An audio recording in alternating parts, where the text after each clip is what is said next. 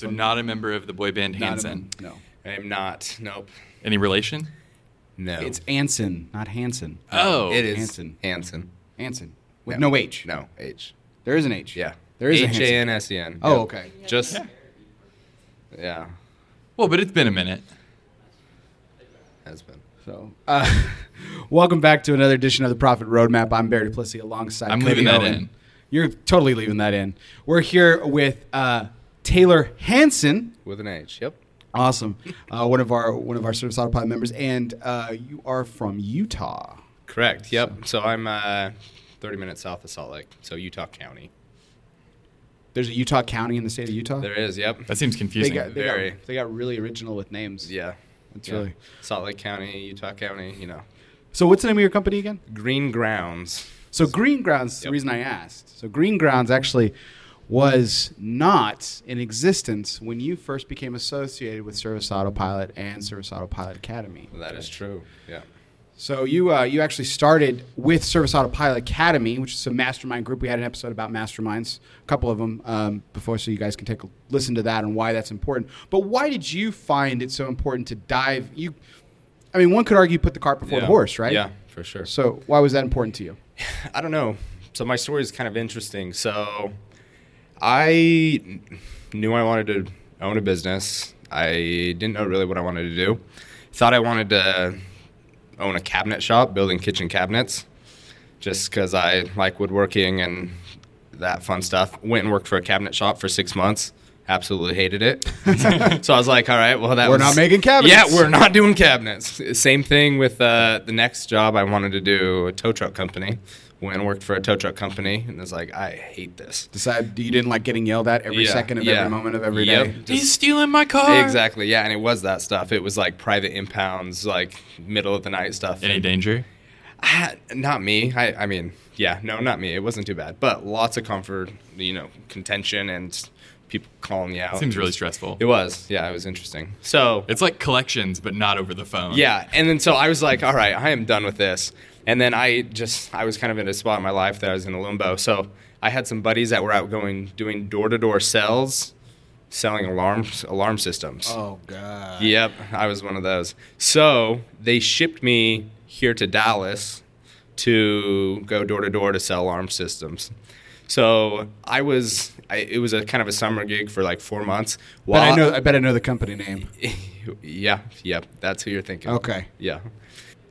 So I was knocking doors, and I just figured that the experience would help me be able to communicate better with people, and then also help me with the sales process. And I think anyone that is an entrepreneur should know how to sell. So with that in mind, I went out and tried to learn how to sell, went through their sales program and all that fun stuff. Anyway, I was knocking doors, and I would see these yellow trucks everywhere that roll up and mow the entire street. I'm like, what in the world is going on? Like, I never even thought of lawn care as a business before. And then it was just kind of a small world. It just like triggered my brain, and I kept seeing them throughout the whole summer. I got on YouTube, found Lawn Care Millionaire. But the small world part was that the yellow trucks that I was seeing were city turf. Right. So it was like the weirdest thing. I get the connection of the person that I saw on YouTube with Jonathan was city turf's trucks. And then so that was, when was that? That was probably 2014, like October-ish. So that was right when they announced that they were going to be doing the Service Autopilot Academy, and they were going to be starting in that January. So I wasn't married at the time. I was engaged, but it was something that I went and watched all the videos. I was completely sold on Jonathan as a person, and I just really bought into. He resonated with me. His teachings, and so he's infectious. Yeah, definitely. He's just a genuine guy, and I thought that this is someone that I wanted to learn from. So I didn't tell my fiance that I was doing this, and then I joined the academy, and it was a financial stretch. I wasn't rolling in dough by any means. But you sold a lot of security systems. I used that money from the security system job to get into academy, and I was in academy for 3 months before I started my business.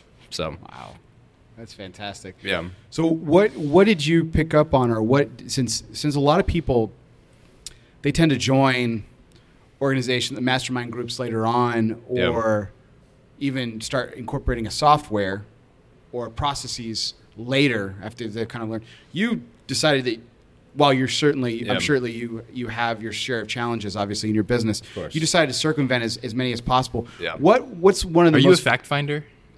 I'm not. No. My dominant is process. So I think that's why. Okay. Yeah. So I'm a 4-7-4-4. Oh, wow. Yeah. So I would say I'm very process oriented, and I think that was the part that made me want to kind of get all my ducks in a line before. As far as all the processes, I didn't know how to. I mowed a lawn, right? But I didn't know how to mow a lawn commercially. Yeah. So for my first year in business, so I started that March. So I knocked doors. It was literally, I was doing the exact same thing, but selling myself, right? So I would knock doors till I'd get a new lawn, then I'd go out and mow the lawn. And then it just became, there was a point where I was mowing more than I was selling. And then I hired 2 people that I was like, all right, I need to sell. And then so I hired 2 people, and they started mowing year 1. And then from there on, I went more to the door-to-door stuff just to finish out the year. So how many years have you been in business now? So this year, 2018 will be the end of year 4 for me. Are you still selling door-to-door? I'm not. You know what? There's a place for that, and I think that I know that there's a place for that, and part of me deep down knows I should be because I enjoy it. But I really wanted to learn other sources like Facebook marketing and really direct response marketing. So year two, I kind of got my teeth kicked in. I was kind of riding on the coattails. So first year I did about $100,000 in revenue. Second year I did about 140, but it was a hard 140. It was a hard one for me. Yeah, just labor issues. I was kind of relying on the same guys to come back, and then they were college kids, so they went back to school, and I ended up doing more labor, honestly, my second year than I did my first year.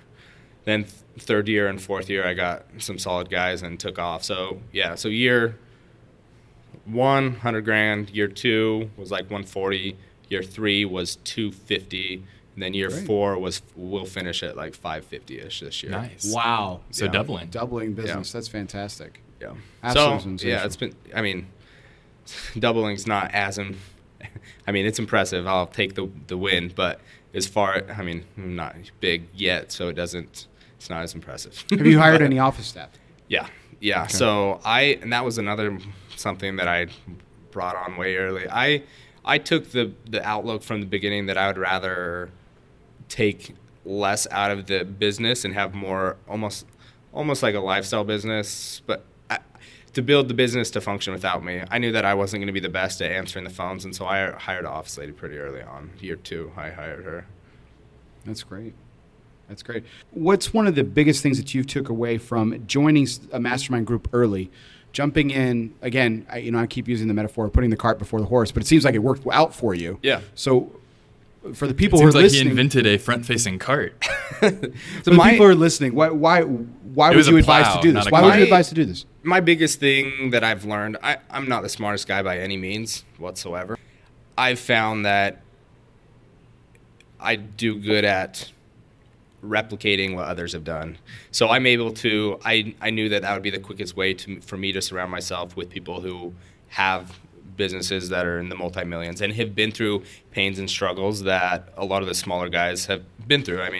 So from there, I knew that I would be able to pass a lot of headaches, if that makes sense. Yeah. So you wanted to circumvent problems before they actually occurred and everything. Yeah, and I did. I sure have my share of things, but it's in the grand scheme of things, life's pretty good. Like you hear a lot of stories of guys that have been just a guy in a truck for 20 years kind of deal, and I went into it with the aspect of like, hey, I want to own a business and really work on the business kind of deal. So what's your plan for year 5? What are the changes you're making? Really, More Christmas lights, right? yeah, we like Christmas lights. More Christmas lights always. But I think the biggest thing for us is just same thing that we've been doing.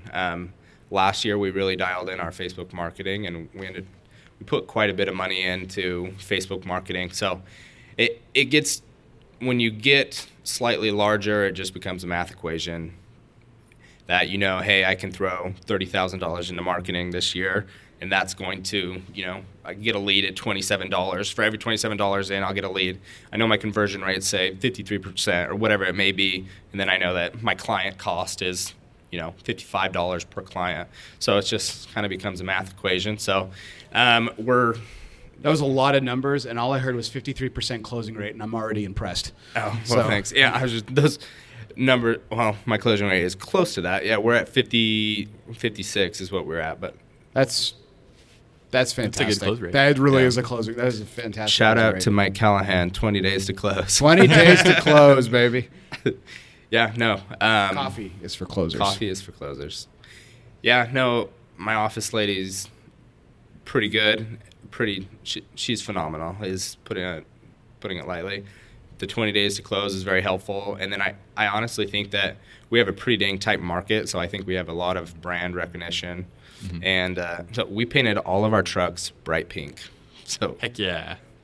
So Be when seen. everyone that knows, I'm cringing. I hate the color pink, but No go you, one- dude. yeah, Be no- different. That's all about it. I understand. I get my it. wife's like, "What in the world is wrong with you? Why would you do that?" But I mean, she gets the vision now. But I'm excited. I mean, we had this year we had about 3.5 to 4 trucks that were on the road every day.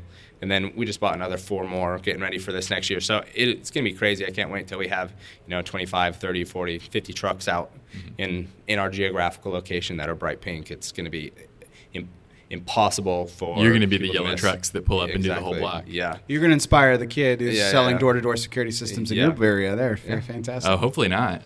We don't want some Well, young no, upstart. Yeah. we're going to have him move away and do the same thing. It's a repeated process. He's going to move away. He's going to go to Colorado. Mowing grass in Montana. Yeah, it's a lot of grass. It's a lot of grass, Montana. Well, Taylor, we really appreciate you stopping Yeah, no by. problem. Thank you so much for joining us. Hope you enjoy the rest of SA5, and we will see you out there. But thank you so much. Check out, we'll have his link in the show notes, Taylor Hansen of Green Grounds Yard Care. Green Grounds Yard Care. All your Christmas lights and green industry needs in where Utah? So we're in Utah County. We service Lehigh, American Fork, Highland area. So yeah, just 30 minutes south of Salt Lake. Fantastic. Thank you so much, Man, Taylor. thanks. Yeah, have a good one. Thanks, guys. The music in this episode of the Prophet Roadmap was Riptide and Some in the Rock by Kevin MacLeod of Incompetech.com, licensed under Creative Commons by Attribution 3.0 license. If you want to check out Kevin's music, it's some good stuff. Incompetech.com.